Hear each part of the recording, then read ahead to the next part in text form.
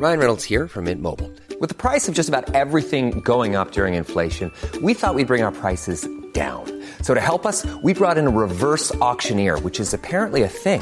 Mint Mobile Unlimited Premium Wireless. How to get 30, 30, bit to get 30, bit to get 20, 20, 20, bit to get 20, 20, bit to get 15, 15, 15, 15, just $15 a month? Sold! Give it a try at mintmobile.com/switch. $45 up front for 3 months plus taxes and fees. Promo rate for new customers for limited time. Unlimited more than 40 gigabytes per month. Slows full terms at mintmobile.com. Millions of people have lost weight with personalized plans from Noom. Like Evan, who can't stand salads and still lost 50 pounds. Salads generally for most people are the easy button, right? For me, that wasn't an option. I never really was a salad guy. That's just not who I am. But Noom worked for me. Get your personalized plan today at Noom.com. Real Noom user compensated to provide their story. In 4 weeks, the typical Noom user can expect to lose 1 to 2 pounds per week. Individual results may vary.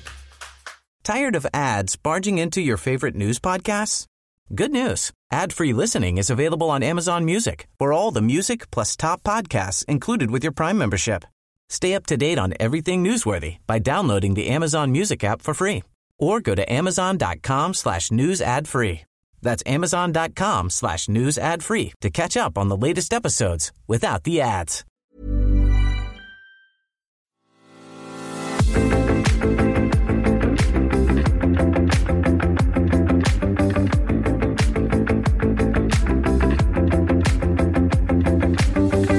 Unconventional Soldier, a military podcast brought to you by 2 British Army veterans in association with ISAR.com. Thank you for downloading another episode of the podcast. Our guest today is Nigel Devenish, a former Royal Marine and a member of the Mountain and Arctic Warfare Cadre. Nigel served 22 years with the Marines, 8 of those in the Cadre, and its successor, the Brigade Patrol Troop. He was also the last Cadre Sergeant Major of the Cadre and the first CSM when it became the Brigade Patrol Troop in the early 90s.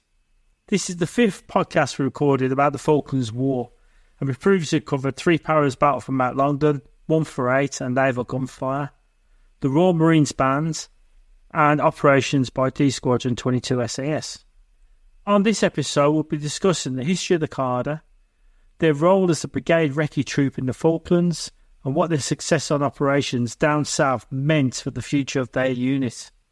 So, Nigel, thanks for coming on the podcast. As we do with all our guests, can you start by telling us when you joined up, what made you enlist, and why did you choose the Royal Marines? Well, thanks, gents. Well, my father was a World War II generation. He was in the RAF.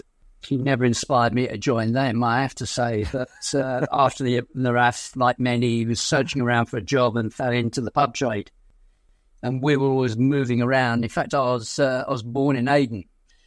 We eventually settled down in Blackheath in London, and my mother was concerned about the amount of moves we were doing. And in the pub trade, the licensed victuallers had a boarding school in Ascot. So I was sent off there, which was great because it gave me stability and, grasped and excelled at the outdoor sports that, these schools, provide. Educationally, I suppose I was adequate, but I left at the earliest opportunity. I mean, I just wasn't that way inclined like so many that joined the military. But I never told the old man that I was leaving at 16, and as he was paying the fees, and he went absolutely bananas. So he then sent me packing into one of his mates' businesses in a tax office in High Holborn in London. So I was there working as sort of office boy and general stuff, and it was doing my head in. And down at High Holborn at the time, I just walked. I'd noticed it before, but I just had one of those days, and you sat in an office and you were looking at a clock, and I just knew that this was not me. I walked past the Royal Navy Royal Marines recruiting office. And at the time, they had a poster and they had a thumbnail picture of every year post the Second World War. And it said in 1968, the Royal Marines took a holiday. And apparently at that time, and I'm talking now sort of early 73. And I thought, well, that looks interesting. The old pictures and everything else. So I just walked in in my suit and said, well, what's all this about? You know, how do I do it? And he said, well, take your jacket off, do some press-ups, this Royal Marine recruit. I said, can you do a pull-up or two? So I did that. And he said, right, sat a little test. And then about 6 or 8 weeks later, I get home and the old man says to me, he says, there's an official looking letter for you. And I said, yep. I said, I'm expecting it. And he said, what is it? And so I opened it in front of him. And it was my joining instructions to join the Royal Marines, for which he said, you've got no chance at it. But 22 years later, I emerged as an experienced member of the best private members club in the world. And that's how I started it all, really. Back when you joined the early 70s, Nige, was it still, I think the Royal Marines training is 32 weeks? It was 32 weeks. I think it's gone up to about 34. And also is that when I joined, so I think 73 to about 75, they did the induction at Deal in Kent. So you chomps down there and it's like, you know, every military person goes through it when they go to their training establishment. You know, you look around and, you know, we appeared at the Deal sort of station and some immaculately smart Royal Marine drill instructor starts bellowing and shouting. 70s, you all had long hair then. And that was it. You know, you started off with a big group of about 60. And I think, you know, in our gang, I think about 18 of us, you know, managed to get to the very end. You know, never knew it, obviously, at that stage, you know, what a journey, you know, it would be. And now you as a human being sort of, you know, evolve and start to rationalise, you know. And, if I had my time again, absolutely, I would do the same again. But it was a great journey. Yeah, and the Royal Marines is quite unique in that the officers train alongside the soldiers, don't they, down at Lympstone? Was that the same in your day as well? They absolutely did. And I think that as my career progressed, and, you know, I'll come on to this sort of later on if I may, but this co-location of training, when you look at the Commando Training Centre as it is, where the officers train and are accommodated in the same establishment.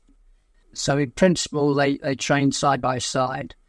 It's an establishment that's serviced by its own railway station. It looks onto the River Exe there, the estuary. It's a unique site.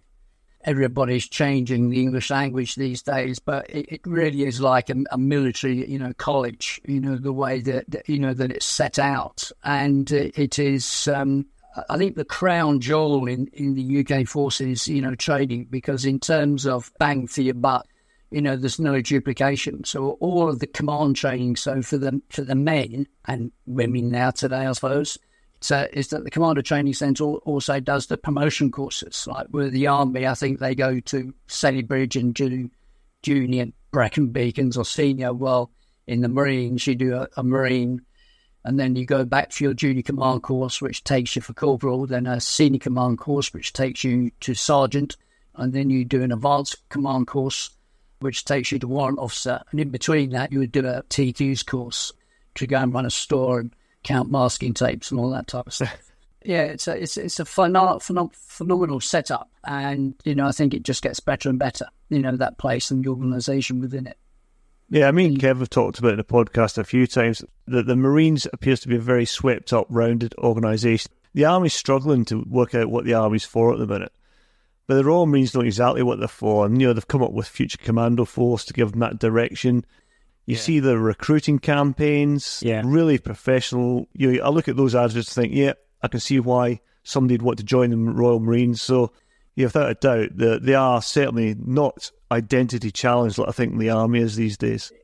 I think that's quite an astute statement. I think when you look back and you reflect, the Marines establishes very early on is its own sort of culture and its identity. And I think by having the Royal Marine officers there and the guys do it at the same time, is that culture is inbred. It's not like going to Sandhurst or Dartmouth or, you know, wherever the RAF go, you know, where they get their commission and then they go and join their units or squadron or battalions or whatever else it is. From day one, both entities, you know, are sort of, cohabiting under the sort of the history and the legacy and everything else. and it really orientated towards the team player. It's not like the individual. It's through the prism of my time. If you looked at Hereford, if you like, it was more of an individualistic, what the individual can do. It was all about that. In the Marines, and certainly in my time, and I'm sure it's the same now, it's about your oppo, it's about your buddy, it's about looking after that. And working in the mountains and Norway, it was always the buddy system, because you were checking for cold weather injuries. And then when you look at that commando training centre, and you look at how, the MLs evolved, and you've got BBT and now, its successor, the SRS. It happens because you've got good corporals and good Marines, good sergeants, but primarily it happens because they've got outstanding staff officers. And these lads, because they've gone through the routine, it's the process, they've got some ownership of it, and they understand exactly what's trying to be expressed, and of course they convert that onto their papers and their direction. So when they're pushing forward the documents for executive inclusion for commando force and future force and everything else, they're very much more wrapped in. And I think it's a very powerful place. And I think that's why, whilst it's still going to fight for its money, because, its Lord and Master now is the Navy, because when I was going through, we had 4 arms of the service. So we had the Army, Navy, Air Force, and we had the Royal Marines. And the Royal Marines had its own 3-star headquarters, actually in the MOD. And I'll come on to that. I had 2.5 years there as an assistant public relations officer. It was a really strange time, great for lodging allowance. But, the Marines then, in the 80s, big budget cuts, etc. So the Marines had to sacrifice something. So they had to lose a star. So they lost the 3-star there to decide then whether they're going to go Army. So they could easily have chosen to go underneath the Army brand or stay with the Navy. The amphibious operations was always going to be the key thing. So they then came down to a 2-star and then got subordinated under the Navy. But I mean, life has moved on, and I'll talk about him later on, but we've just gone through a coronation of our king, and there was a chap that carried the crown to our sovereign. And that guy was an ML. I was one of the guys that took him through his ML's course, and he became the Vice Chief of Defence Staff, and that's a guy called Sir Gordon Messenger. And he's the first Royal Marine ever to get that level. It's a system that works, and they're very flexible, very nimble, very agile. And because they're small. And I think also what's fundamentally different with the Marines when you compare it to the Army, etc., is that because it has a lot of Navy traditions built within it, is that within the Army, I think you generally leave training and you stay with the battalion. You could be with that battalion all your life. In the Marines, you move on every 2 years. So you have 3 commander units, 40, 45, 42. So you do a couple of years in one and then you move to another. So you start to broaden your network within the Royal Marines. So what's also quite different is that as you move up, and certainly when the Marines had its own helicopter squadron, invariably you knew the pilots because you'd been Marines together. Everybody's on the same message. And therefore that trust is immediate. You're not having to rebuild bridges of trust in terms of operation. And when I went back with Rod and the rest of the Cadre lads to this SRS briefing, I have to say, we were massively impressed by the quality of the presentations being given by just the young Marines. It's in safe hands. It really is an impressive organisation. I first became aware of the Cadre when I saw a documentary on the unit in the mid-80s called Behind the Lines, and you can still get that on YouTube. And more recently, I read Rod Boswell's account of Cadre Ops in the South Atlantic, a book called Mountain Commandos that Won the Falklands, which is also my book choice for this episode. We'll discuss it in a bit more depth later on. But before we get into the main meat of the podcast, Nige, it'd be useful if you could give us a brief history of the Cadre, leading up to the Falklands from their inception at the start of Commando Forces in World War II and the establishment of the Commando Snow and Mountain Training Centre in Braemar in 1942. The spiritual home of the Commandos is at Achnacarry, just north of Fort William in northwestern Scotland. After Churchill had create the commando forces. And 1942, the Commando Snow and Mountain Training Centre was established in Braemar. Its objective was to train commando troops to fight in high snow-covered mountain bases.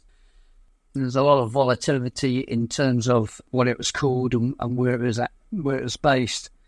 Then in 1943, in preparation for the invasion of Europe, that centre moved to St Ives in Cornwall and had a site name change to the Commando Mountain Warfare Training Centre. And it stayed sort of put in that region, through the 40s and 50s. And during the 50s, it then evolved and became the Cliff Assault Wing. And this is the first time where we start getting a dedicated specialisation within the Royal Marines called CLs, Cliff Leaders. We then had the Cliff Assault Troop that was based in Bickley. This is just outside Plymouth on the edge of Dartmoor there, which is the home of 4-2 Commando. And in the late 50s, it went back up to the Cairngorms to Glenmore Lodge, where it was then running, sort of 3-week winter courses in preparation of going to Norway. And in 1963, around about that time, 63, 64, the cold weather warfare courses then started deploying straight to Norway. So this is the first time then that the guys are getting some real exposure of winter warfare on snow. And you can imagine the kit and equipment issued at that time was at best base, and that must have been cold trips for those lads, I have to say. So in 67, we got a name change again, and the Cliff Assault Troop sort of evolves, and the RL, the reconnaissance leader, becomes a key skill with the focus on the fieldcraft aspect of being in the rocks and the mountain. And in 1970, the Mountain Arctic Warfare Cadre was actually established at the same time that the UK had a military obligation to the northern flank of NATO. And 4-5 Commando was given the task as being that dedicated unit to build up the expertise. And they were based in Plymouth at the time, and in 71 they moved up to Arbroath in Scotland, where they still are, and that's called Condor. And that took us through to that point there, where at the point of the Mountain Arctic Warfare Cadre being established, we then moved the SQs from RL to ML as Mountain Leader. So we've gone from Cliff Leader to Reconnaissance Leader and now to Mountain Leader. The same focus of people are still doing those same tasks, and that stayed up at Condor right up until 1982. So that's the history to that point there before we went down the Falklands. So what made you decide then to join the Cadre? Like most of the young lads that certainly went to 4-5 at that time, is that you finish your training. Now, I finished my training in sort of February 74, and I did the 74 South Armagh trip. We then came back and we then got into mountain training. And all of this, as an 18-year-old, 19-year-old kid, is you got eyes on stalks, because did the Ireland trip, okay, that was part of an experience, but you start doing mountain training. And you thought, well, I've gone through Royal Marine basic training. This should be okay. Wrong. You start to, you get taken to places like the Isle of Skye, west coast of Scotland, in October, November time, where you get proper Scottish rain that hits you horizontally at about 45 miles an hour.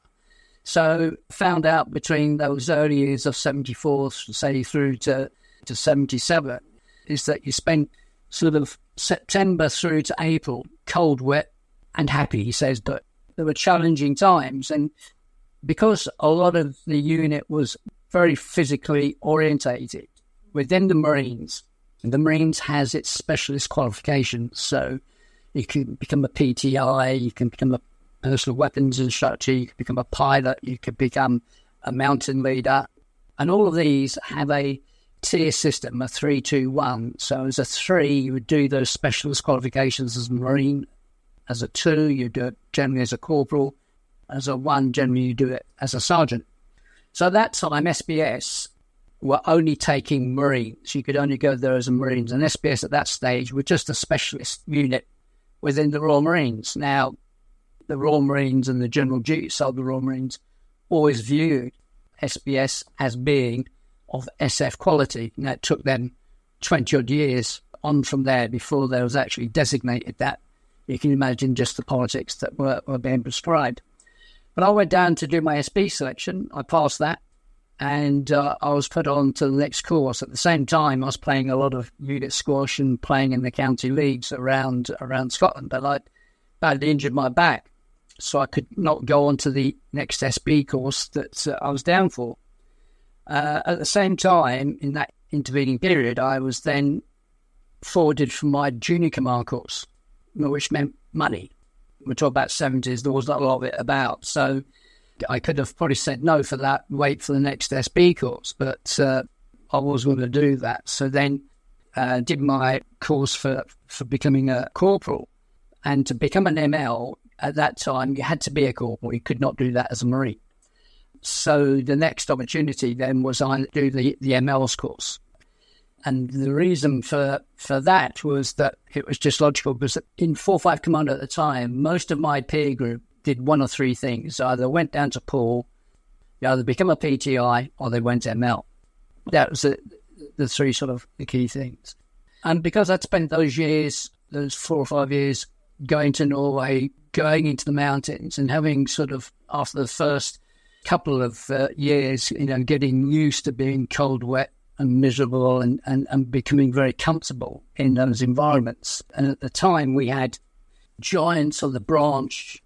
There were 3 key characters, and I won't name them, but they were very, everybody said, wow, they're very powerful. And you thought, well, if I could sort of get to stand on the shoulders of these giants, that would be quite something. So to get through the ML course, let alone, to be then selected to join the Cadre itself, which was something that I wanted to try and do.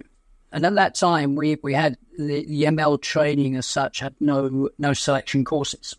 So you just drafted and they joined, September. But the attrition rate, through the first months, because the ML course of its time, it started September and it finished in March. And basically September was a very hard month down in Cornwall. Then October, it's sort of, you're into Wales, And the key thing about the September thing, in terms of physicality, there was a lot of fizz that wore you down.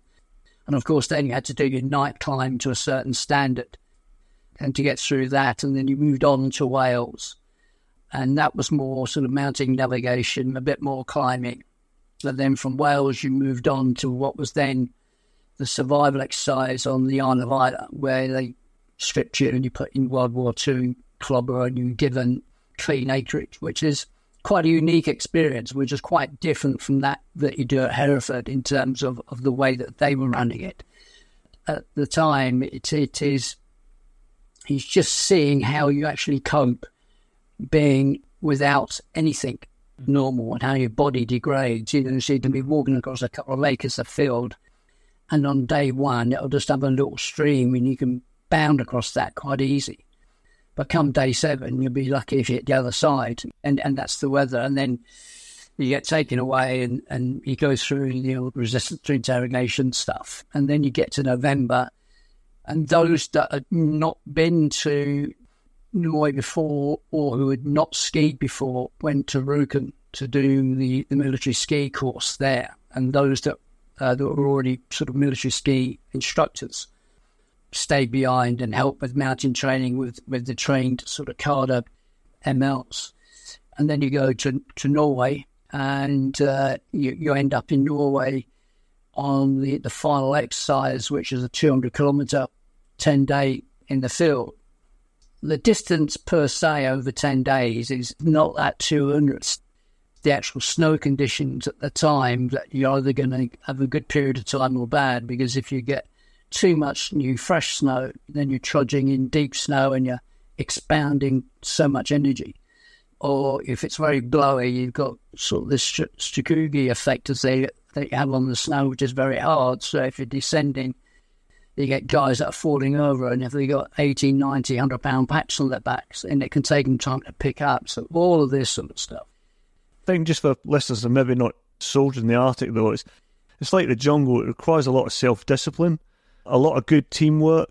You know, if you're going to pull pole at 6 o'clock in the morning, everybody's got to be there ready to go. And if you've got somebody mucking about with a kit, discipline required to build your positions and set up a false position, a dummy position maybe. So if you're doing that for all those days over that length of time, and imagine that's what just saps you. Yeah, good time.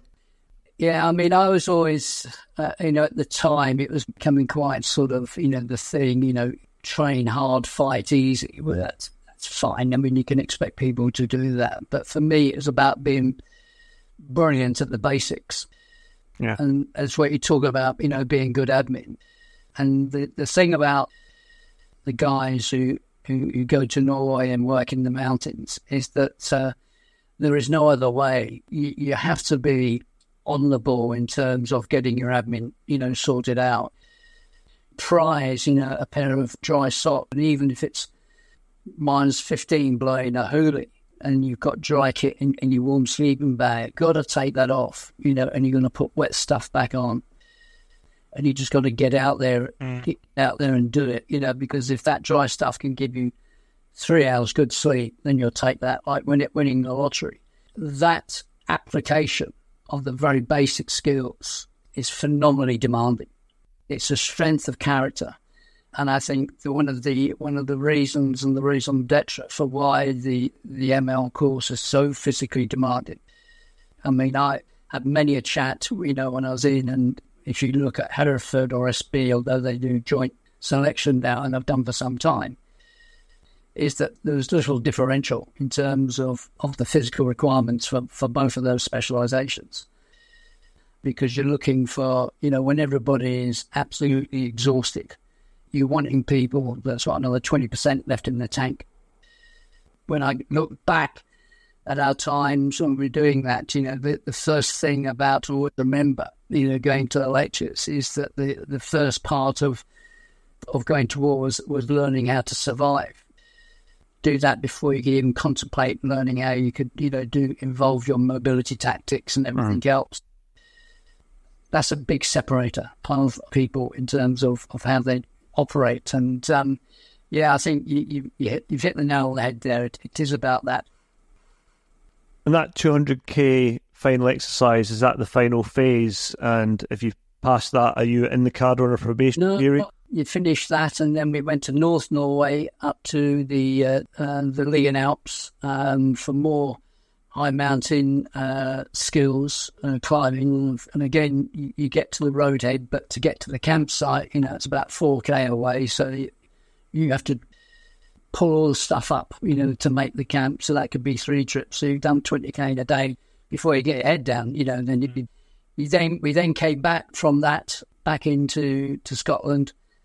And then we did 10 days in Fort William around Ben Nevis, etc., where it was more mountain navigation, more road work, more climbing up the gullies. And at that point, then, you completed. You then get told yes or no.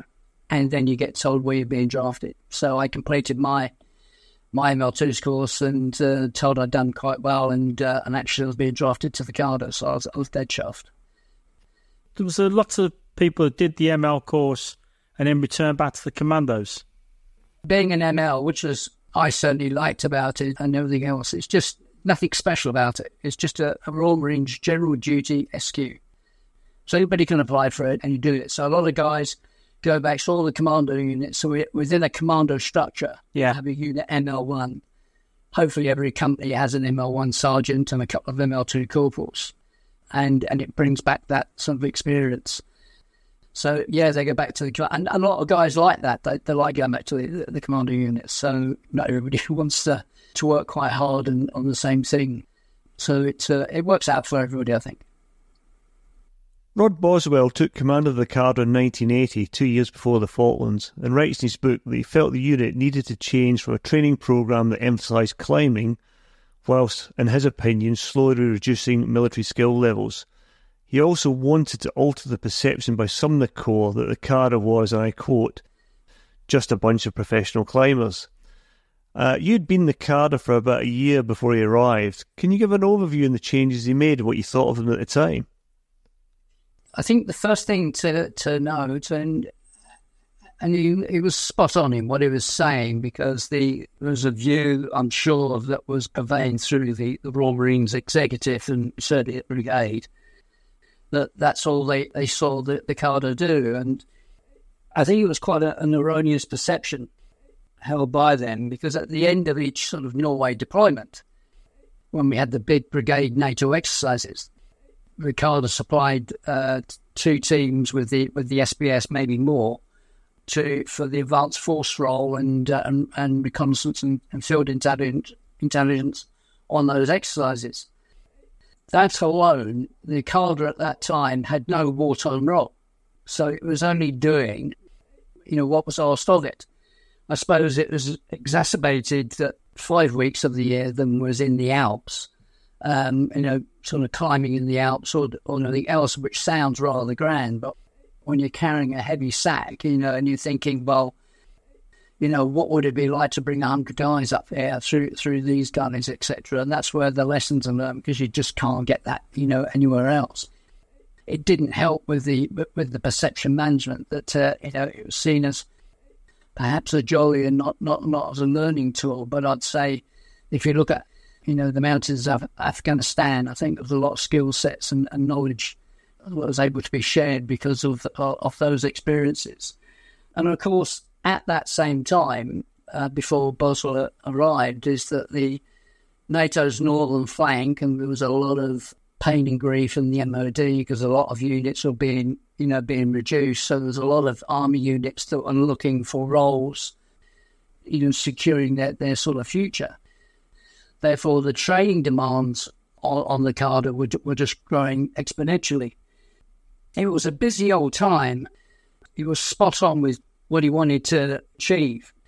And of course, what he wisely did, he understood that 3 Commander Brigade really wasn't getting it could get a far bigger bang for its buck, if you like, by liberating the obvious talents that were sort of encapsulated within the Mountain Arctic Warfare Cadre specifically, and the ML specialisation, and thereby secure the brigade with its own dedicated surveillance and reconnaissance force for all theatres. And so therefore, before he joined, he got down to the brigade to see the guy who was the chief of staff there, and was later to go on to become the brigadier, and of course that's General Thompson. And he was obviously of the same mindset, was absolutely immediately hooked to that vision, what Boswell wanted to do. So that was quite a smart move by Boswell at that time. So when he arrived at the Cadre, he sort of said to the guys, right, this is what I want to do, expecting some huge pushback, but actually he was pushing an open door. What we were all keen on, I think, was that the fact that this movement to having a brigade recce force sort of at that time is that we were keen to, it should be retained within the sort of general duties of the Royal Marines. It was nothing there being set up to compete with the SBS or the SAS. If you wanted to go SF, they were established, that's what they did. But this was, for a brigade asset. But of course, is to enhance those skills and create a vision that this is exactly what that would help the brigade. When he came up and did that, and I spoke about the pressures of more and more army units coming in, and therefore at that same time, he wanted to unleash this sort of, grand plan. But then was given a straitjacket because in 81 he had to run 2 ML2 courses that year. And in September 81, I did my ML1's course. But what he did do is he took about 6 or 8 guys out, and we weren't a big unit at the time by any stretch of imagination. and he got them onto the Combat 6 course down at Hereford. And you got the 2 senior NCOs that were there to start looking at creating SOPs, etc., for Cadre strength. So that, you see, he created 2 4-man teams to do that, and they recalibrated elements at that stage of sort of ML training and the skill set needed to sort of come into this vision that was still very much at the genesis stage.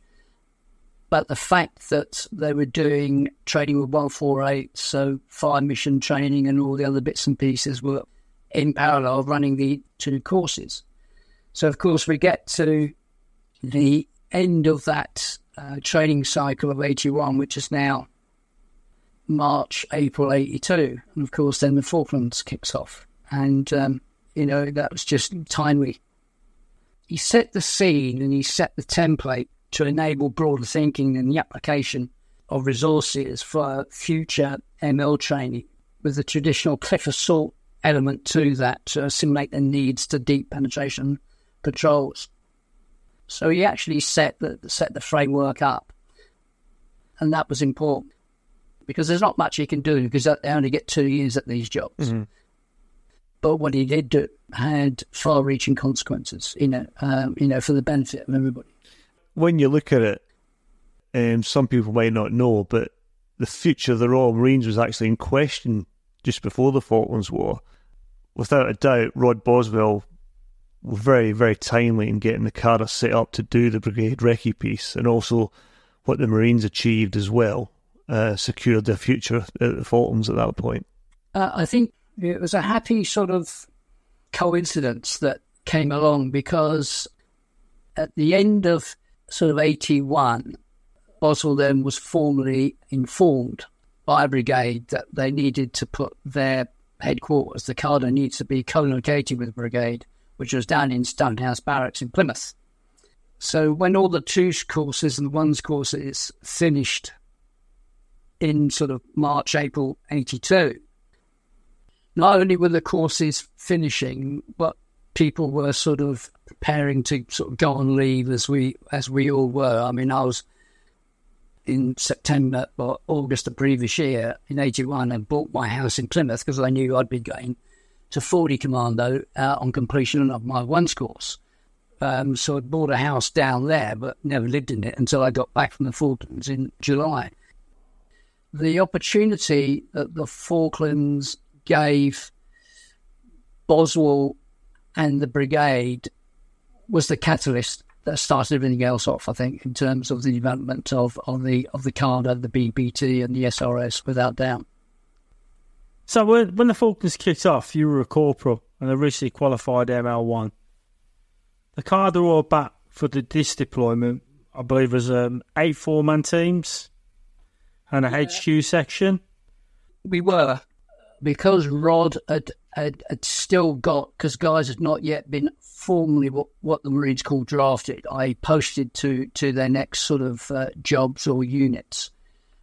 He retained them, and of course at this particular time everything is up in the air. So he very quickly spoke to the people who was responsible for drafts and said, well, you still got them, so therefore, you manage it. And from that he quickly put his all back together. One of the key things with Rod was to find out how many he could actually take, because bed spaces were key on the shipping going down. So we had to leave our inspiring Sergeant Major at the time there, because he just didn't have enough beds on the boats to go down, so that it was rejigging. There were some guys that was carrying sort of casts. There was one guy who literally died on a climbing accident but recovered, but he was still too weak to go down. So by the time we put the all backs together and then get them kitted out and equipped, we then, were given our teams. So Callum Murray, who was a young officer, just finished his ML2's course, so he became my team leader. I was the ML1 for the team. Steve Nichol, he and I had known each other for years because we were both in 4-5 together. And Bookshop had just qualified off that 2's course. So that was our team. And then Steve had also attended the Combat SIGs course. So that was us as a sort of ad hoc quartet, like everybody else. And we did the bonding on the way south. What was the commandos' thoughts on your mission? What was going to be your task when you got down there? I think it was very clear from the start, allied to what Rod's vision was. It wasn't about being an offensive organisation. We weren't going to be SAS, SBS 3, so it was about the surveillance, and it was about the field intelligence, and it was about doing the silent work as an advance force within the brigade. And I think that was quite right and clever, because you had those two doing what they did. By the time we got down towards the Ascension, we were told that we weren't going to go down to South Georgia, because that was just a debacle with what Hereford did there. So we weren't involved in that. So that was very clear in what we were going to do. Obviously, we'll go through what we were doing down there, in due course. How well equipped were you for the South Atlantic? I mean, we've had this discussion with other guests that the Commando Brigade is obviously more suited to these sort of extremes, and their equipment is better than, let's say, the Army. The Army would obviously, whatever you could get off the shelf. So how well equipped was the MAW Cadre? Well, I think you're right. I mean, because the MAW Cadre was augmented within 4-5 Commando, the kit and equipment that we had was sufficient for that of the northern flank of operating in Norway and the mountains. So we had no issues with kit. I mean, the weaponry that we had were AR-15s and SLRs. I think we had M74s. We had the 66s. We had FOSS and fragmentation grenades. Each had our own personal 9mm pistol there.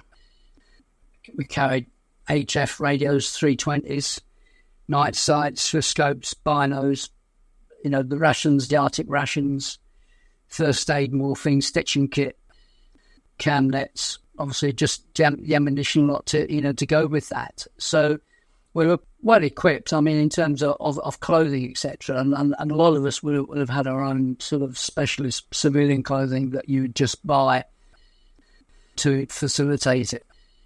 When you're working in those extreme temperatures, it's quite interesting that what a lot of people won't realise is actually that when you're working, you don't actually wear a lot of clothing. Under your smock, you've probably got just a T-shirt on, because you're sweating so much because you're carrying, 80, 90, 100 pound. Don't need that. You just need the ability to keep stuff dry so you can get some sort of quality sleep, as and when you can. And it's about looking after yourself. And I think trench foot was a big issue for a lot of people down there, but predominantly I think the casualties of that were a lot of the army ranks, because just weren't used to operating in those conditions. They all had sort of DMS boots or whatever else it was. But it is the ability that before you fire your weapon, etc., you're going to look after your feet. And when you talked about previously about having good field admin, the ability to look after your feet, and your body first. And when you can eat, get it in you. And that's what it was. So we were quite happy, I think, with the kit and equipment that we had for the job that we had to do. If you set a soldier and a Marine down the bar and ask them to talk about boots, it's a topic they'll go on all night. But, you mentioned the DMS boot down there, which is quite a crap bit of kit. Was it all privately purchased boots, the Cadre, or did you issued sort of... No, we were issued mounting boots, etc., but you wouldn't wear them. We did not wear them, as I recall, down the Falklands. I remember I actually went up once I knew where we were going, and I then went down to the inn and sort of got the weather charts for the last 20-odd years and looked at the terrain. I went and bought a pair of Canadian hunting boots, which was a Vibram sole, and I had perfect feet all the way through it. And that was the only sort of difference I had there. I mean, thermal underwear and some very lightweight stuff. Gore-Tex wasn't in there, wasn't really sort of in at that stage. We had duvets, which was a bonus over and above the regular issue equipment for people, but other than that, we were fairly standard in what we got. compared to when I did a visit the other week there to see what they get issued now. I mean, it's chalk and cheese. But when the Commando Snow and Mountain School was happening, when they first went to Norway, I mean, they had reindeer mats. I mean, that was it. That they learned the hard way. But again, you look at that, and you then look at Scott and the Antarctic, woolly mitts and everything else, and they survive for months and months. So people climbing, women who are climbing mountains in the Alps in, 1870s, 1890s. Well, you look at the cliff leaders, the predecessors of the Cadre, they were doing it in blooming battle dress, weren't they? That's it. Oh, yeah. And ammo boots. Yeah, absolutely. So again, it's about being brilliant at the basics. Is that it's nice that you can have all this, and they've probably used health and safety as a lever to pull in order to help the argument to get this particular line of equipment. You embarked on the RFA resource on the 5th of April to start your journey south, and you arrived in San Carlos Water via Ascension Island on the 21st of May. What was your voyage south like? And you could talk us through operations from the landings up to just prior to the raid on Top Mallow House on the 31st of May. The last week in March, the ML1's course, the ML2's course had sort of completed. The Falklands was invaded the 2nd of April. And Saturday, the 3rd of April, we were having the end of courses, sort of dinner and dance, or a bit of a shindig as we do. They'll dress up in that black tie, etc., and have quite a nice night. But that entire weekend, I mean, because the entire establishment of the Cadre was packed up to move down to be relocated to Stonehouse. You had to strip these containers out and get the kit and everything else and create the Orbat. So everything was just rushed. And on the 5th of April, which I think was the Monday, we then got the coaches around to Rosyth to get on board the resource, which we co-shared with SBS and a rifle company from 4-5 Commando, the Zulu company. The transit down from 5th to the 18th of April on the way to Ascension was nothing more than getting briefings. Physical exercise was a massive component of the day. Getting into the teams of 4, working out IA drills, the immediate action drills, lots of SIGs training, lots of kit packing and unpacking and sorting out how things would work. We did get a lot of maps, if I remember, so a lot of studying of the terrain.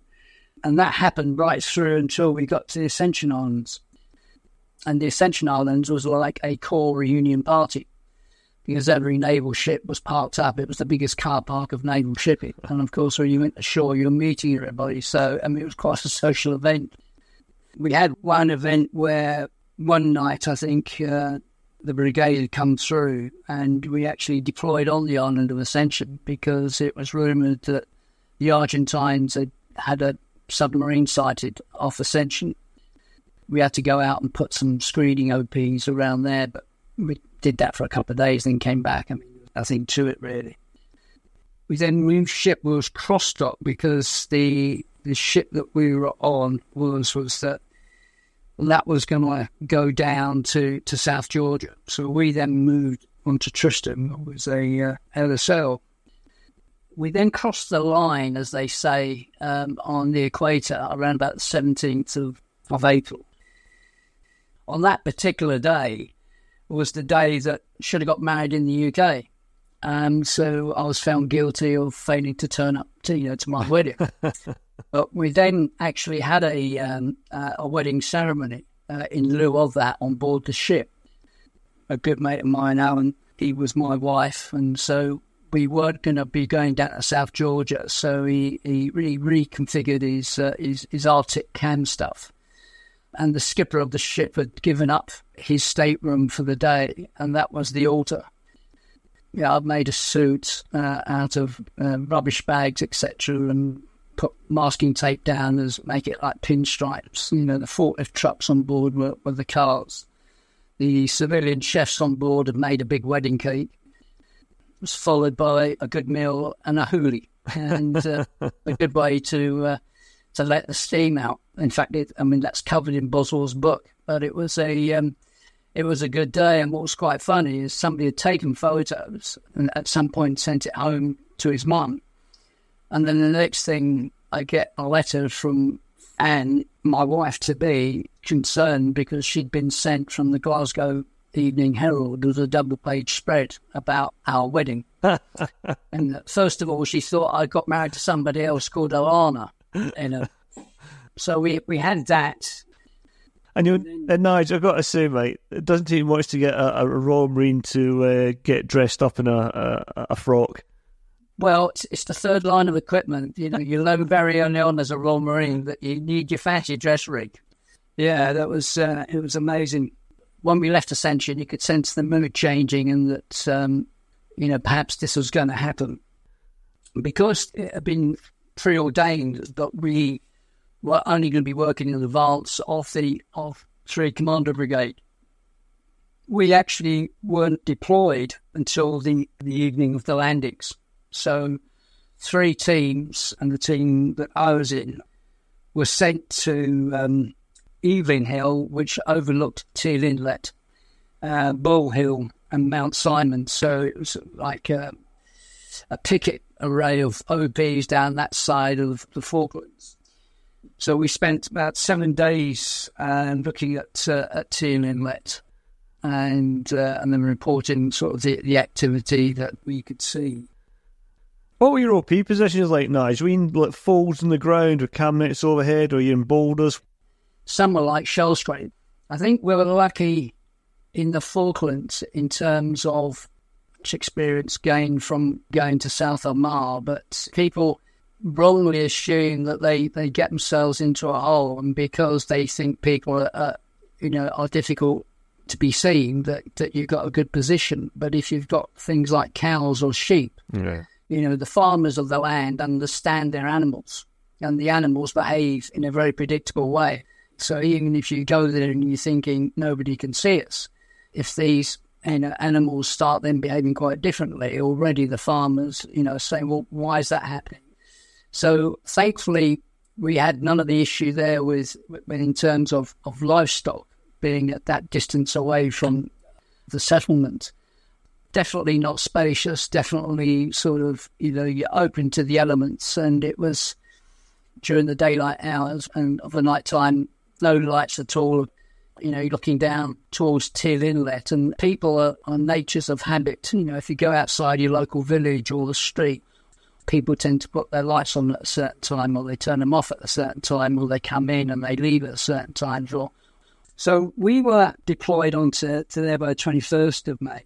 And then on the 24th of May, back at where Boswell was with the Cadre HQ, there was an army guy working at Brigade, Hector Gulland. Now, Hector Gulland was the troop boss for the SAS siege of the embassy. So as part of his army career, he was then doing a staff job within Brigade.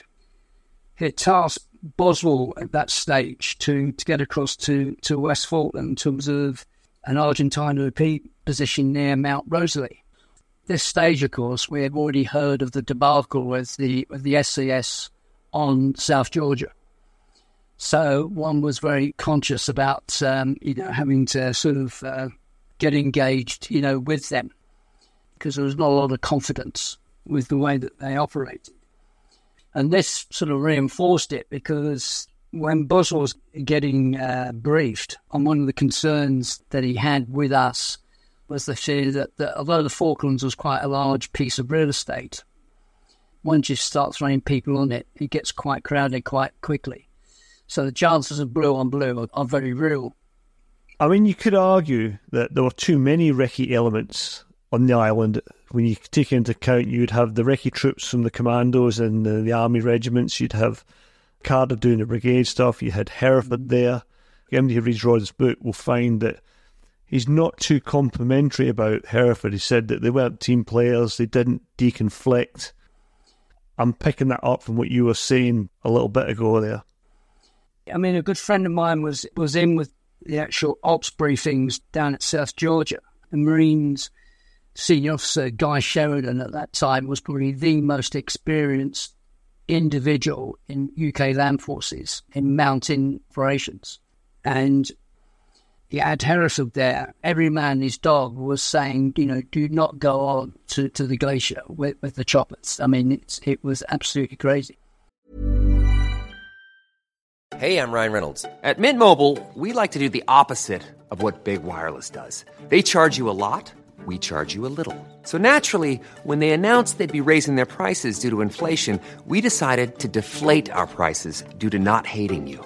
That's right. We're cutting the price of Mint Unlimited from $30 a month to just $15 a month. Give it a try at mintmobile.com/switch. $45 up front for 3 months plus taxes and fees. Promo rate for new customers for limited time. Unlimited more than 40 gigabytes per month. Slows full terms at mintmobile.com.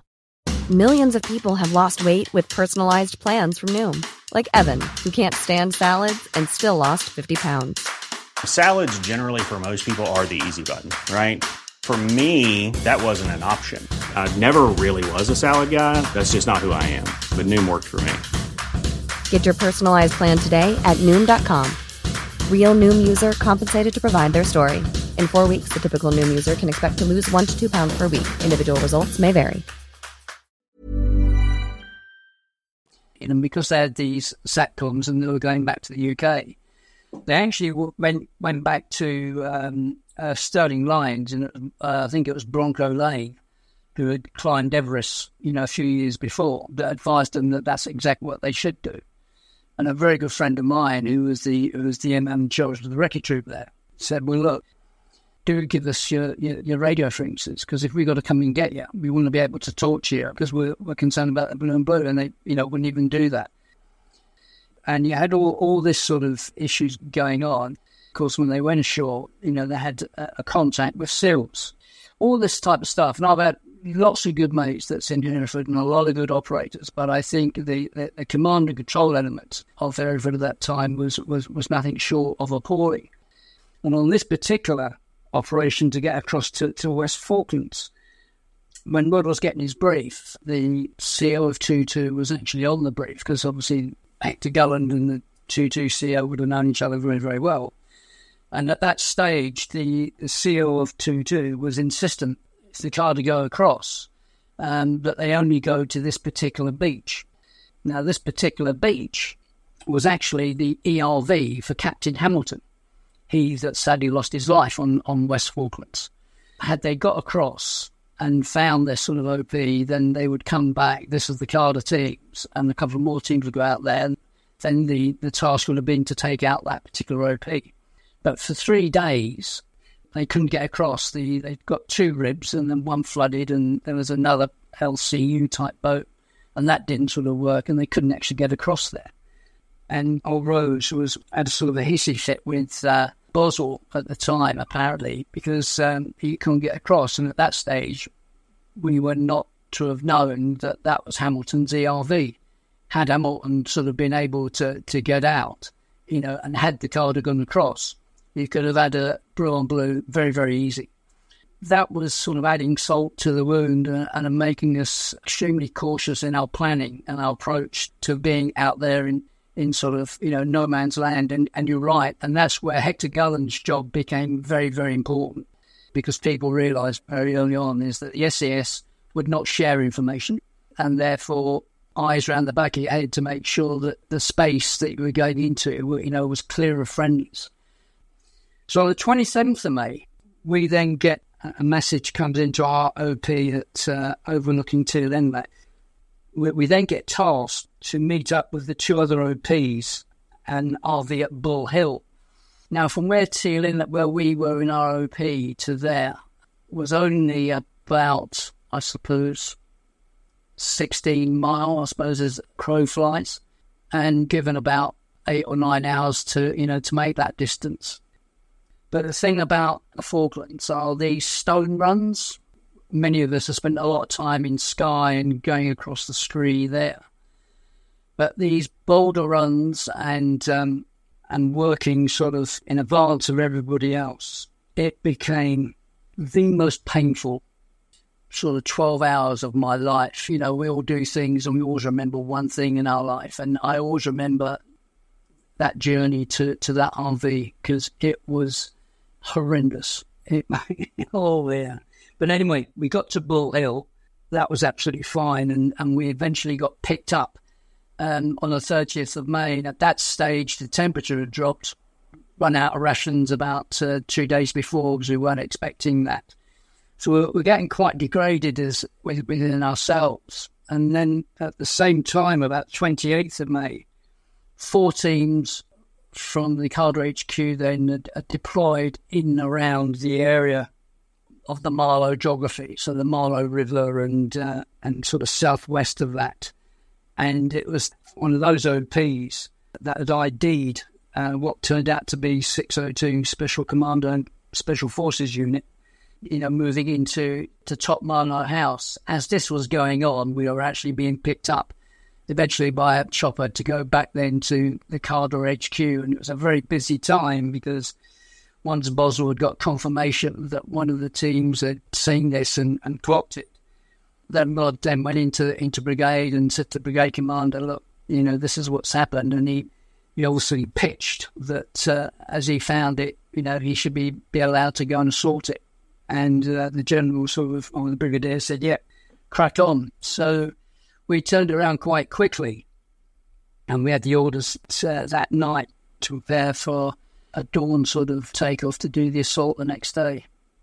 Before you go to the assault, I mean, there's a quote from Major General Julian Thompson, who was a commander for the brigade, and he wrote that the Cadre carried out a number of brilliant operations, but to me, the piece de resistance was their action at Top Marlow House.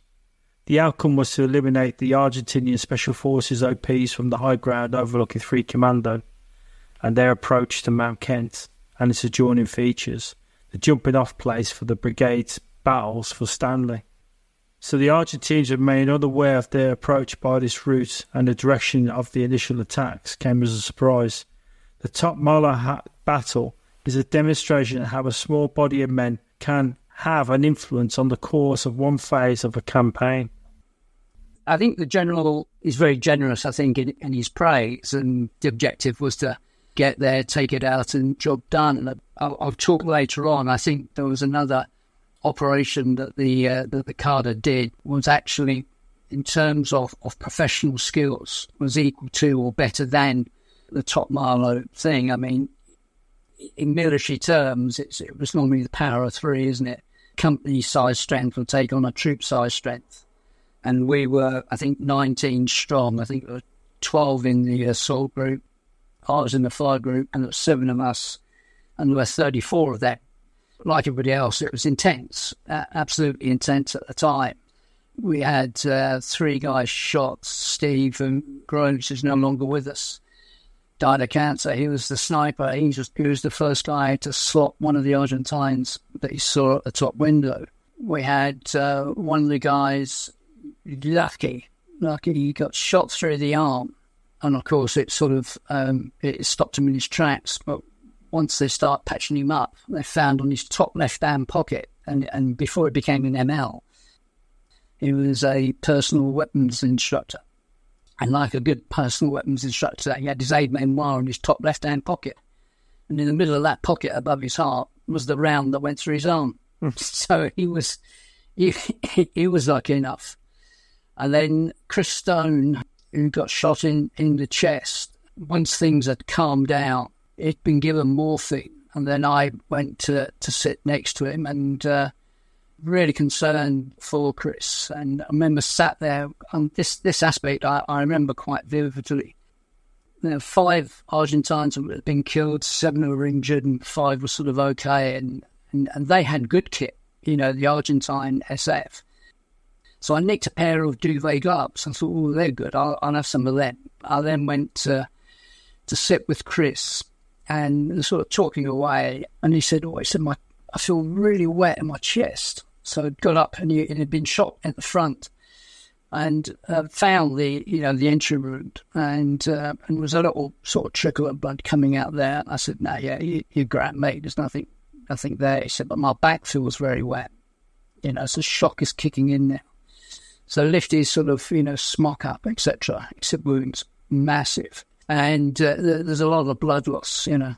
Sort of strip off, get me sort of t-shirt off, and pad the wound, and try and make it as tight and as comfortable as possible.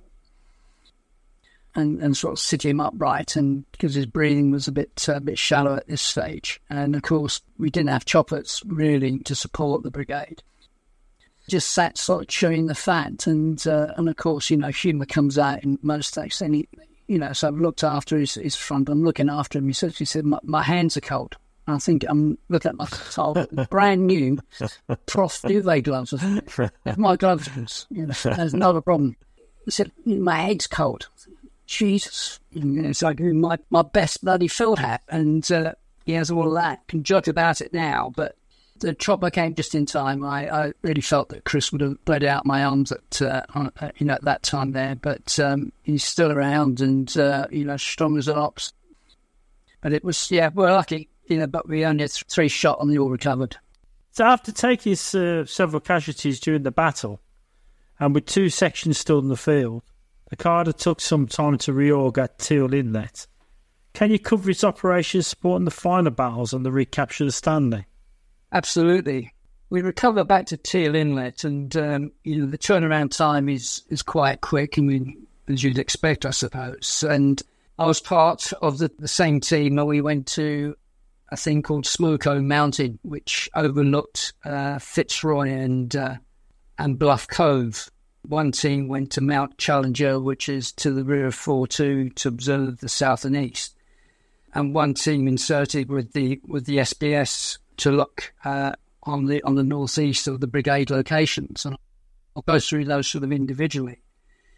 So Smoko Mountain, it was on the southern route between Stanley and the southern settlements, and we were operating here well in advance of everybody else. So it was quite a large feature there. It was about 400 metres. Tumble down was only 249 metres, and Harriet 287. Challenger was 355. And Smoko was actually used by the Argentines when they first sort of invaded the Falklands. When we got dropped off, and it also commanded a view with the approaches with Bluff Cove and Fitzroy. So we had given us a great arc of observation. And the distance from Stanley, I think, was about 18 linear miles. So we're getting quite close to Stanley at that stage. So the net was closing. And what was quite interesting with this OP as a location you talk, what was peculiar about it was that it actually had a flagpole at the top of it, which was great for hoisting up the antenna for the HF comms. So it wasn't much of a shelter, but it meant that we could get comms and, what stones were offered, provided, sufficient sort of windbreak. And we sort of had a team chat to say, it's probably about the best that we're going to get. So we made the best of a bad location, really.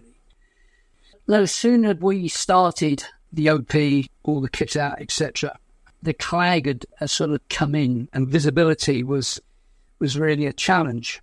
And we couldn't see much further than 50 to 100 metres. And because it was forever shifting, it's not like we could go forward, because then you could be caught out of the open. So, we had to stay put. As the hours sort of went on, all of a sudden the antenna sort of pinged, and we started hearing, choppers. And being that we were the furthest forward of the brigade, we went back to brigade at the Cadre HQ there at Teal Inlet. Boswell's got sort of 2 handsets to his ears, one's talking to us and the other's talking to brigade, and we're saying, please confirm there were no friendly forces, to our front. They were coming back and saying, there's nobody there. So after about 15 or 20 minutes of constant helo activity, you could hear the signature of a Chinook, and then the clouds lifted, and then we could see guys being disgorged from the Chinook onto the ground. And because we'd, heard quite a few helicopter trips, it was at least a company strength. So at this stage, here we are, being told quite clearly that there was nobody to our front. We were the furthest.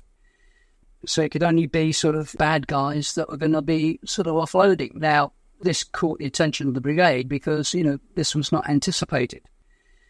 We'd asked for a fire mission, and 2-9 led the guns then on Kent, and we were given the complete battery. So obviously people were interested in this potential sort of battle picture that was in providing them, because they were to our rear, it means the rounds would have gone over our head onto the target.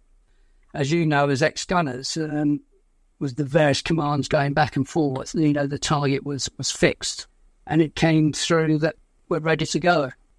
And we thought, well, okay, there was like a second, and it wasn't like a Tom Cruise Mission Impossible sort of cinematic pause for effect second. This is a real life thing that if we said fire, then 2-9 would have unleashed hell onto this company strength of guys. At that particular point in time, there was a clearing in clouds, and a scout flew from where we'd seen all this helicopter and their troop. And then it was like, check fire. And then Boswell saying, check fire to the gunnery officer brigade. And I tell you, that 1 second, if that cloud hadn't cleared, and if that chopper had not got through that clouds, it would have been devastating. Already the Welsh Guard had sort of its own issues with the ship being hit, etc. For the following 2 minutes where we were, you could have cut the tension with a knife, and you would have had a pin drop. Very closely. And you can imagine the consequences. It's quite literally a fog of war, wasn't it? Well, and of course, what it was 5 Brigade coming up and dropping its guys off, but they hadn't communicated to anybody. You talk about sort of controlling your anger, and you're thinking 1 second away, those guys will never have realised that they were 1 second away from being totally decimated. And then the guys that were on Mount Challenger, they had a fire mission, and by this time, the gunnery officer was getting concerned because ammunition of 105s were getting short. And that team had radioed in that there was a gang of Argentines queuing for breakfast, and then asked for a fire mission. And eventually it was given. And then they put down this fire mission and took the breakfast queue out. So that was that job done. And then the team that did the joint insert with SB did a 25k on a rigid raider. And when both teams got out, the ML team went one way and SB went and did their stuff. And that was Kiwi Hunt. And it was Kiwi then who got caught in a blue on blue with Hereford because they didn't know that it was there. So that was really, really sort of... hit a lot of people that for all the reasons. We're down to South Georgia. We'd had our thing with West Falklands and the beach. We'd just done Smoko Mountain where we nearly took out, a company of Welsh Guards, wherever they were at that particular point. To hear that Kiwi had gone, and we'd all knew Kiwi, because the Corps was a much smaller place then. There was quite a few blue on blues from I recall, though. I think... one of the para battalions, they had a blue on blue within the battalion. And again, just that whole, what they refer to as the fog of war. Sadly, it's a fact of life. It happens in Afghanistan. It's happened in Iraq, hasn't it? Yeah. Yeah. You got to be so alert, to it, and because everything that we did on Smoko was fine, and had it happened, no doubt at the subsequent board of inquiry that you would have been dragged to. What did you do and anything else? And they would say, yeah, fog of war, that's it. And like now, we live in a 24/7, 365 communication society, and it's just about communicating. And I think that's what irritated people about Hereford's contribution at that time, is that this absolute intransigence just to talk. Don't care what guns you got, no, don't care how you do your job. It's the team game. So I think that's where I sort of irritated. Those guys came back from that patrol. So we'll talk about the 4th of June now. And what was interesting around about the 4th of June, the CO of 4-5 then, actually had requested one of the Cadre teams to go and patrol around a thing called Wall Mountain.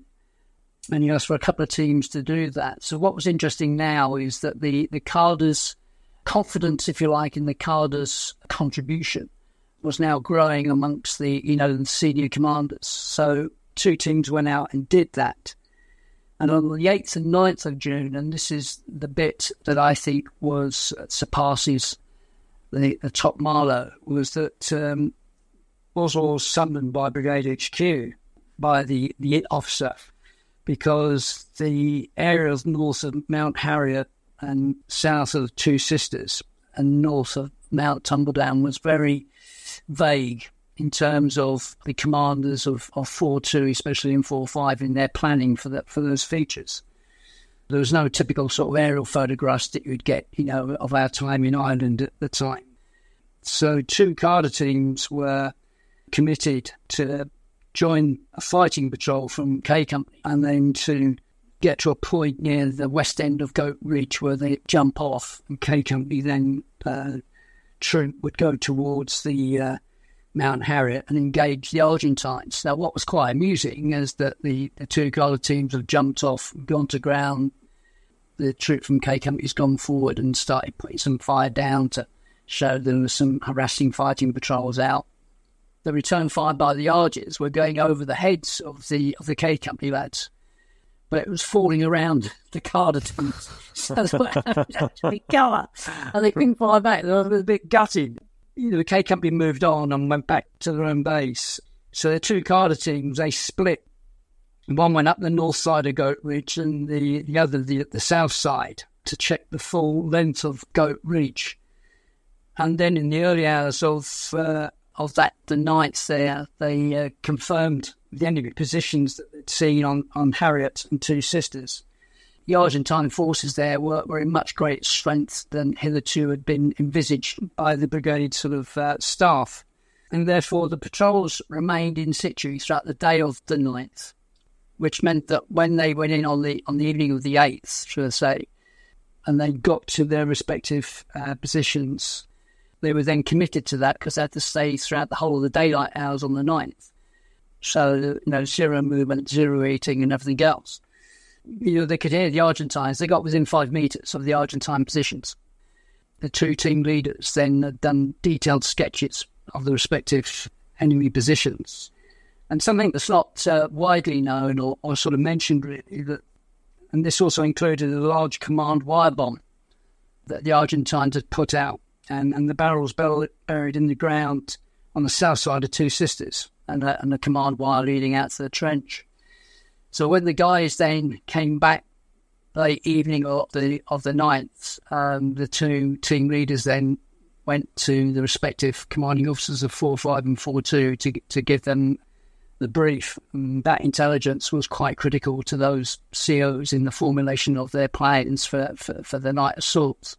And I think that patrol, encapsulated the real merits of the reconnaissance leaders, the intelligence and the surveillance that, the skill set. I think that patrol does more to honour the training and everything else as opposed to Top Marlow, which was just a traditional sort of ambush, bang, that's it. Whilst as successful as that was, I think the fact that 2 senior NCOs of a GDSQ, General Duties SQ, then go back to the commanding officers, that information that the commanding officers had trust of the information that allowed them then to go out and do that. Plus also finding that IED. I mean, that was an exceptional piece of work. In fact, Des Wasser is no longer with us. He went on to become a very successful RSM.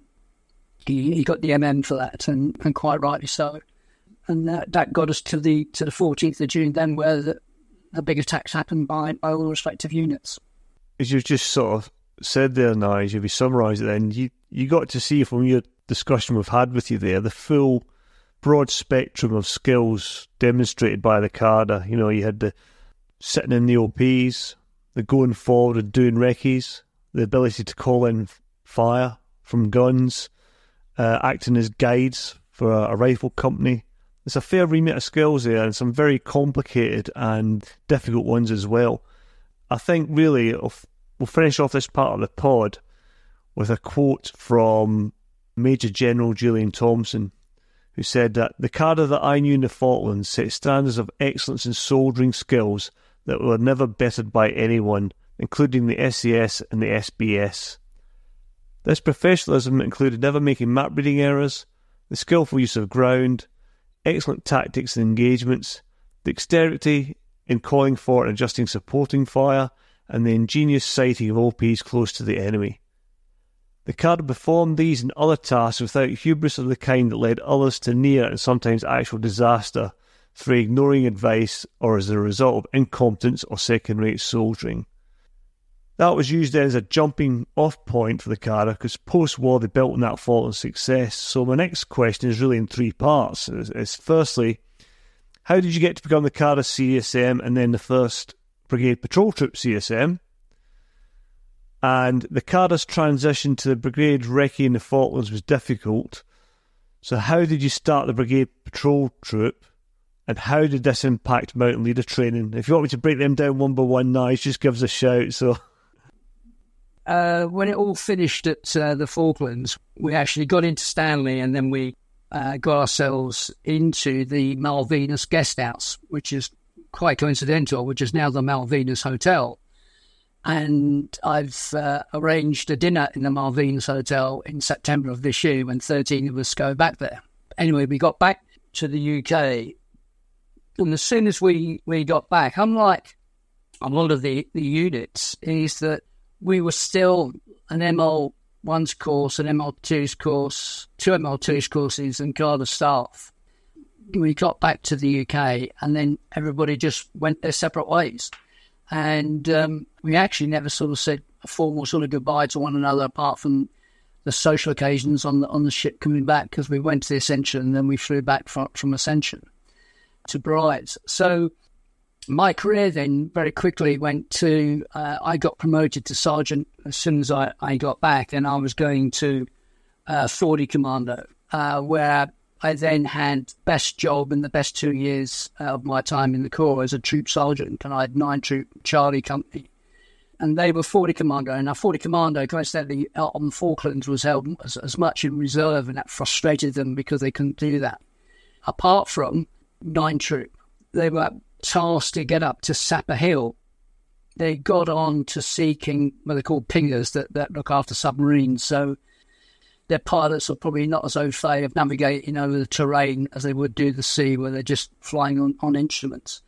But they actually landed on a live LS. So as the choppers were landed on, troop was actually being in contact. I had 2 guys shot. One was shot in the arm, and a big broad jock got shot in the head, but I think he just saw it as a Glasgow kiss. Because when I worked with him, he seemed perfectly well. But I had 2 years with these guys, and it was great. And when we got back, 40 Commando then was Seaton Barracks in Plymouth. We then immediately, I think, sort of September, had a mid-deployment, and then they moved out of that barracks while we were away, and then moved into Norton Manor camp in Taunton, where they are now. We got back. I did a South Armagh trip with these guys, and then when I finished that, I then went back to the Cadre for 84, 86. 86 to 89, I was in the 3-star headquarters up at the Commandant General in the MOD as the Assistant Royal Marines Public Relations Officer. At that time, being just a sort of Sergeant ML1, he gave me exposure of the institution of the Ministry of Defence sort of worked and anything else. And I have to say, I nearly left the Corps at that time because it was a circus, and to see how it sort of worked, I was unimpressed. Really, there was some quality that was there, but the infighting and everything else, it was an eye opener. But that came and went. I then did a period of time as a unit ML for 4-2 Commando. I got promoted warrant officer and did my first job down at HQ Company down in Poole. There was always competition for roles, but then I was selected then to be the Cadre Sergeant Major. So I went back to the Cadre in 91. So 92, the Brigade Patrol Troop evolved. So up to 92, was the Cadre still wearing 2 hats? It was still earmarked as doing all the training side for the MLs, and was it also still earmarked for the Brigade Recce force as well? No, it took 10 years for that. I mean, the Cadre was still being used at the end of the NATO exercises in that advanced force role. But there was nothing formally sort of happening until that point where it then becomes Brigade Patrol. Right, okay. And it happened very, very quickly. Sort of the boss came in one day, said, we need to have a chat. So we're now going to become the Brigade Patrol Troop. Go and get some Marines in. And it was all done on the hoof. So I'd sent 2 seniors around the 3 units because we needed to get 12 Marines in. And of course, the units weren't that enamoured of us sort of coming in and nicking talent. You know, from a selfish point of view, I'd want the Marine, hopefully at least para-trained. If you had a sniper's thing under his belt, that would be great. So it just saved us a bit more work because I could see how condensed the program would be in those initial days. So we got the 12 Marines in, and of course then it was at what point of the year were we going to create this sort of new unit as the Brigade Patrol Troop? The ML training itself would carry on as sort of normal, really. That wasn't so much of a pain. But we then said, well, if we bring the Marines in September, and because we're at Stonehouse Barracks there in Plymouth, we're actually right beside our own sort of headquarters. So from a Sergeant Major's point of view, I had all of the regimental issues that were of a concern. So we then decided that we would get the people in and we would then take them straight out to the Alps because there was no selection as such. I mean, it was just interviews to get the Marines in. We could then start the physical training and the sort of induction as to what it is. And of course, it was always going to be a challenge because, you know, every time we went away, we'd always have an all-rank spar. We weren't really too worried about the rank structure. That self-respect and self-discipline was always there. But of course, we were bringing young Marines into this culture. And of course, they were just young lads, like we've all been young lads. So, you know, they're developing as individuals, etc. So that was always going to be a challenge. And from the Sergeant Major's point of view and from the, you know, regimental aspect of what you needed to do, you know, there was definitely some bumps in the road that we had to navigate. We got them, and what that meant then was that the troop could sort of boast, you know, 6 4-man patrols, and we had an ML as its team leader, we had a sniper, we had 2 sort of ML2 corporals. And as it quickly developed, we then sort of brought in 2-9 Commando in terms of what we learned from the Falklands, and then the engineers, and then Y Troop, which was our specialist signals unit that we had, and the shore reconnaissance team from 539. So very, very quickly, this beast started to sort of grow. And the vision of what was required by brigade was, you know, started to sort of happen. These engineers, sappers and the gunners you're bringing in, did they form a part of the permanent nucleus, or were they just brought in to help you with training? At that stage, they were probably more attached. I mean, now that they are permanently attached within what is now SRS.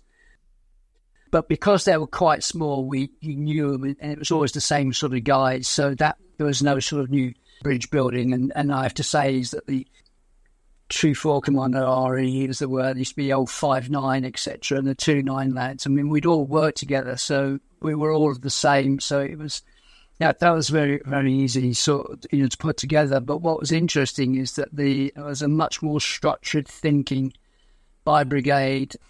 As that evolved, we had then over 2004, 2005, the ML training actually decouples from the Brigade Patrol Troop itself and goes back to where it probably started from, was the Commando Training Centre. So all the Royal Marines then is done from ML training, is done from the Royal Marines Training Centre. But as things evolved, and you talked about the Future Commando Force, and of course then they created what they call ISTAR Company, which is the Intelligence, Surveillance, Target Acquisition and Reconnaissance. And ML training is ML Company under the ISTAR Company there. So they start to focus in these core elements.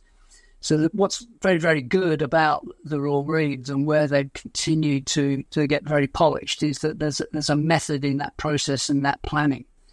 And by 2007, they'd really sort of get into this as a training component of the ML training, all of this aspects, and it gets a focus. And then in 2010, the 30 Commando Information Exploitation Group is created, and this is a kickback from the Second World War. The focus there was focusing in, as I understand it, after my time, is that the focus sort of 90 days ahead of the battle force.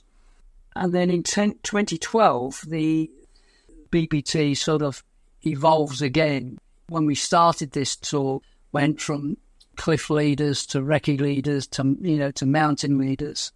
So now we're staying with the mountain leaders that are the spine of the organisation. And when Boswell took over, it was 17 strong. And the SRS now is 103 strong. 2 troops, they've got 6 4-man teams of mountain leader and snipers in there. They've got 3 6-man shore recce teams, boat teams. So they will deploy off submarines or whatever it is to get in. They've got 3 5-man teams from 148 battery. So the 3 6-man engineer teams from 24 recce unit. And they got a 9-man sort of signals and digital unit. It has grown exponentially. And back in, I think, 2012, what they then did is that they created a classification. And when I started this journey with you this evening, is that we said a Marine does a 3 specialisation, then a corporal would do a 2s and a sergeant would do a 1s. Well, then the Marines then, as part of this methodology, brought in the Mountain Leader Class 3 or RL 3, where the Marines then came in and did an 8-week course. And then once they'd done that course under the ML training, they would then go back to their recce troops. You now have a complete sort of cradle-to-grave process, if you like. A Marine then, if he wants to go down this pathway, then applies for RL training, his recce leader training. Goes into a unit recce troop. If he then decides that he wants to go in ML, he comes down his ML's training. And then eventually then, if he wants to, I suspect, he gets into SRS. And from there then, they have a pathway in which then they can go to Special Forces. I think now is at 65%, as I'm told, of today's badge Special Forces, be that the SAS or the SBS, come from the Royal Marines. And when you view the Falklands, where it really just crystallised, the vision of Rob Boswell, that it was the proof of concept, and where they've now got this future commando force, is that they've gone through a very logical pathway in order to get to the point of where they are and where they'll be in another 25, 30 years, God only knows. It's in very good hands at the moment, I have to say. It's very impressive. I didn't realise the range of skills that the SRS had until you explained them there. They're a very potent force, and you got to think that they're sort of in the cusp of the skills of a Tier 1 Special Forces unit when you think about it, that's what they can bring to the battle space. I think it's there. I think it's that the Marines are very good in keeping it down. I mean, they are just general duties, that it's a career path that they can do within the Royal Marines. If they've got an itch they need to scratch and go down the SF route, then it's now clearly open. I mean, in my day, because the SBS at that stage were not seen to be Special Forces, you had the odd Marine that had to leave the Marines to join an Army TA unit just to go and do Hereford selection and then get into Hereford that way. They had to leave, but now they've got this joint training. They get to the end of that, and if they go to the Frog Squad, as we would call it, the SB, then they'll go to pool and do the additional diver training and whatever else they need to do. So I think that the skill sets that they've got are commensurate with that. And from an SF point of view, if you've got someone that passes their training, the SF selection that comes in, I imagine the competition is quite fierce internally. It's saying, we'll grab him because he's come through that. We know that what that skill set is. We don't have to train it to get it to that level. It's proven. The capabilities they've got, the flexibility that it offers the brigade, and what the brigade then can offer. Highly capable, extremely well trained, fit, strong lads. It's impressive. They give any senior sort of 2 or 3 star commander huge opportunities. I read Rod Boswell's book sort of about 8 months ago, I think it was. What struck me about Rod was he's obviously a man who's determined, a man who knew what he wanted to do and had a vision of how he wanted to do that. He'd obviously, as you've alluded to earlier on, Nige, those Royal Marine connections you talked about, he knew he had to do the diplomacy piece in order to get his vision over the line. But do you think history has treated Rod Boswell with due respect? And has he got the recognition that perhaps he deserves? Good question. Yeah, Rod was definitely a strong-minded guy. Has it treated him well? I think others of less contribution have got a lot more. I think his legacy, he should be proud of his legacy. I mean, when he started with his vision, I mean, he inherited 17 guys, which included a storeman and a driver. He knew where he wanted to go, and he set in motion a process that now, when I visited SRS, that's gone from 17 strong to 103 strong. And as you have generously suggested, that that the skill sets and the qualities there are very impressive. And I think he should be very proud of what he achieved, because I know those that work with him are very proud of him and what he's done, because where they are now, you have to start somewhere. And with his vision and obviously then General Thompson's, and of course the successes that we were able to demonstrate in the Falklands. And as I say, I'll go back to that Goat Ridge recce, which I think was really sort of put the cherry on the cake of the skill sets. He would depart this earth having left a mark in the sand. And I said, I don't think many people do that. And I think those that work with him and know him, and his successors are equally of respectful of what he did.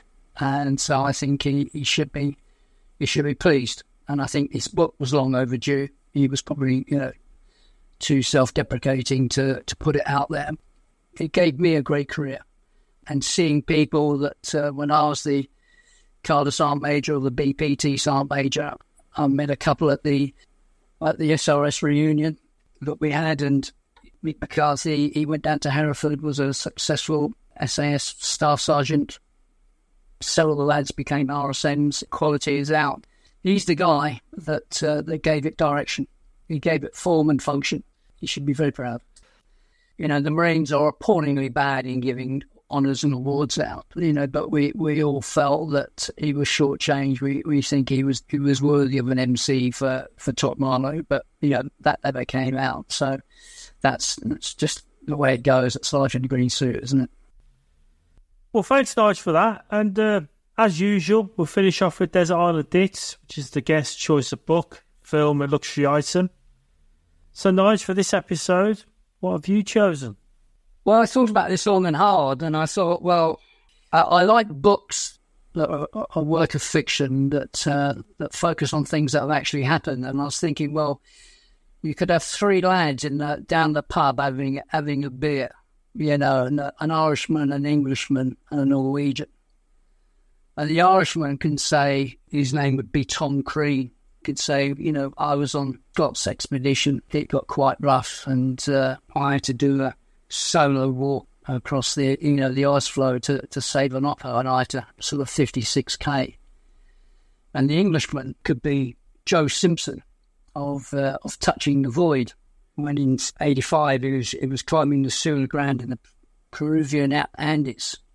Jesus, Tom, he said, I was climbing in the Andes, and I got up this climb that's never been climbed before, and as I was coming down, I broke my leg, and my mate cut the rope, and then I fell down through a crevasse, and I'll crawl 8k over 3 days to get back to base. And the Norwegian would be a guy called Jan Bolstroid, and he would say, lads, hold my beer. Now, Jan Bolstroid was a book character that Astrid Kirsten or Carlson Scott produced on the 12th Man, and it's a true story of Bolstroid when he worked for the Ling Group in the early 40s in Norway. Got to the UK via Russia and America to do his sort of SOE training up in Scotland with the commandos there. They got about 100 kilogram explosives, and their task was to get back to Norway and blow up the control tower at Bardufoss Airport. And they made the transit back into Norway, but then after a few days, they were doing an in sort of coastal waters sort of transit, and they got bumped by the Germans. And for Bolstroid, I mean, he had to sort of jump ship. He was caught in an avalanche and buried up to his neck. He wandered in the snowstorm for 3 days. He was entombed alive in snow for another 4 days. He was abandoned under open skies for 5 more. Alone for 2 weeks in a cave. He used a knife to amputate several of his own frostbitten toes to stop the spread of gangrene. who spent the last 27 days tied to a stretcher near death as teams of Norwegian villagers dragged him across to the Semi-tribe in Finland to get into to safety of Sweden. And Jan Bolstroid, if ever a book was to epitomise the strength of character that you need to operate in cold conditions, this is the one. And Astrid Carlson Scott's is the second edition of the book, and she's since passed on. It's called The 12th Man, but the in-depth research she's done, and if you just follow this guy, I mean, this is in February, so he has to dive off the ship, swim ashore. I think he gets shot in the foot. He slops a German. He knows he's got to go back into the field to swim to another island. So his ability to survive was absolutely phenomenal, and that's a great read for anybody. So that's my book. Well, I need to have a look at that. That's the first time I've heard of that, but you've inspired me to go and have a look, Nige. Film choice, Nige? It's going to be Heroes of Tenenbaum. That's not a surprise for a Marine. Again, it was just a classic commando raid by brave Norwegians, parachuting into the Hardangervidda, getting in there and doing it. Yeah, just a phenomenal story. And the work that the SRS do of today will be no different from what they were doing back then. But it's just a phenomenal film. I think you alluded to it earlier that the kit and equipment changes, but the basic skills and mindset required to operate in the Arctic is never going to change, is it? That doesn't change at all, and I think you mentioned it earlier on. It takes a particular skill set to be very good at the very basics. Yeah. And that look at your kit, and however tired you are, and that takes a special type of sort of mindset and human. That's why not everybody does jobs like MLs or SB or SAS, because you're just looking for that sort of top 10% quality that not everybody sort of can dig deep for. So that makes a difference, and that's why when you look, not everybody's 8 foot tall and everything else. It comes in all shapes and sizes, and we're seeing that with women in Second World War and the SOE. So yeah, it's amazing. And your luxury item? Be a good quality jacket. Yeah, absolutely. I think it will take you anywhere. Doesn't matter where you're stuck. So I always have a selection of good quality now, and because Gore-Tex and windproofs and everything else, it's every time a good jacket. Colin? Well, my choice is not going to surprise anybody because I've referred to it several times during the podcast. It's Mountain Commanders at War in the Falklands by Rod Boswell. And I think we've already covered what an inspirational person Rod is. A man with vision, a man with good diplomatic skills, and somebody with the forthrightness to anticipate a new role. And I think that's a lot of units, whether it's Army, the Marines, they stay in a role and they forget they need to evolve. They need to make themselves relevant. The Marines as a force has done that, and we've already said the Army hasn't. Definitely. The Army doesn't know what it wants to do. It's quite a slim volume, but there's a lot of revealing stuff in it. He's a type of character, there's no hold bars. He's very critical about the Special Air Services we've already discussed. And he just talks about his vision at the start, how it changed, what the Cadre did during the Falklands War, and what it meant for them after it. And I'd really recommend it as a really interesting read for people. So what's your book then, Kev? My book is called Mission France, and it's about the SOE, but it's mainly around the females of SOE. And I didn't realise there was 39 females that operated in France as part of the SOE. There's over 400 operators across Europe, 39 females in France. And this book is basically talking about their recruitment, their training, obviously going up to Scotland, doing the commando course. For some of them doing the parachute course as well, because some of them are parachuted in. Some went in by boat, some went by airplane. And obviously this is all started from when Winston Churchill was pushing for commandos, pushing for the SOE to go into Europe, set Europe ablaze. It was formed in 1940, and as I mentioned, it was 39 female agents that went to France. Some of them were captured, interrogated, some escaped, some were executed. And I was just surprised by the amount of awards that those 39, and this is not including the other ladies that went to other parts of Europe and other operations for SOE, But from the 39, 3 were awarded the GC, 2 were awarded the George Medal, 18 MBEs, an OBE, and 22 Gros de Guerre, which is the equivalent to the military medal or military cross for the French. And one of them, a lady called Virginia Hall, she only had one leg. She had the prosthetic leg. And she operated as part of the SOE until she was compromised and she escaped. There's a big story about that. Got back to the UK and the SOE couldn't use her anymore. They said she'd been compromised. But because she was American, she joined the OSS and then deployed with them. And was awarded Distinguished Service Cross as well as an MBE for her service during the war. And what was strange was I wondered why they got GCs and such like. But because they were females, they weren't allowed to serve in combat. So they weren't allowed to have the equivalent gallantry. So they had the civilian awards as opposed to military awards. Yeah. It's barking mad, isn't it? Well, it was a different time, wasn't it? And no one ever thought about this sort of stuff.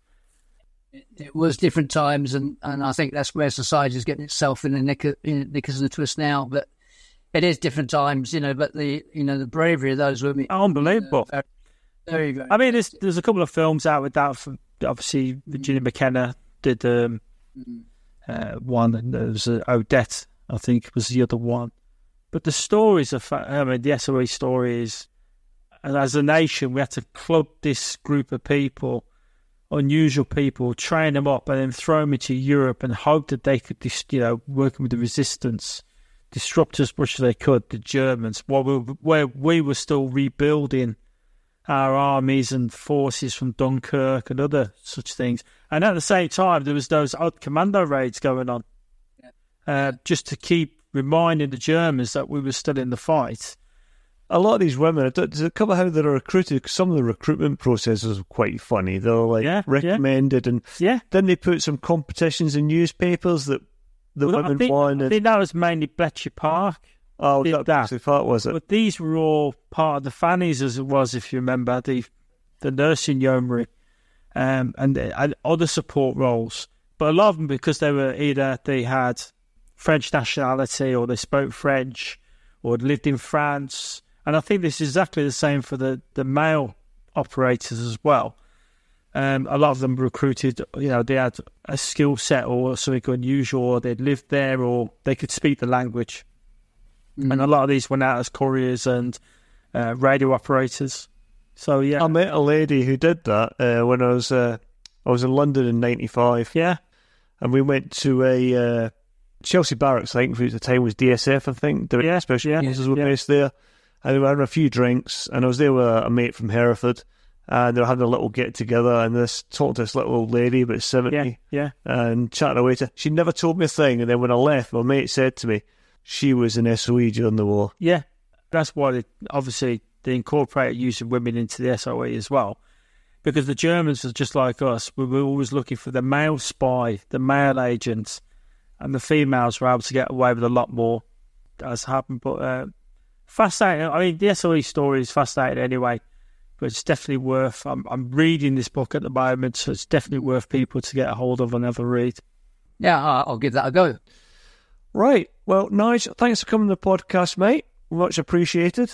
And that's it for another episode. So thanks to Nigel for coming on, and to you, the listener, for your continued support and suggestions. Please keep them coming, and our email and social media links are at the bottom of the show notes. You can find us in all the usual suspects, including Instagram, Facebook, YouTube and Twitter. And if you've downloaded from iTunes or anywhere else and you've liked the pod, give us a review and help spread the news out there. And finally, thanks again to Nick Beale for his continuing support and sponsorship to this series, and offering technical support for his company ISAR. And we'll see you next time on The Unconventional Soldier.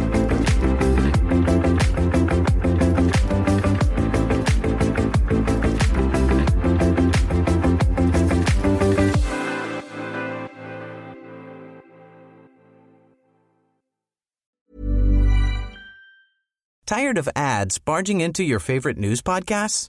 Good news. Ad-free listening is available on Amazon Music for all the music plus top podcasts included with your Prime membership. Stay up to date on everything newsworthy by downloading the Amazon Music app for free, or go to amazon.com/news ad free. That's amazon.com/news ad free to catch up on the latest episodes without the ads.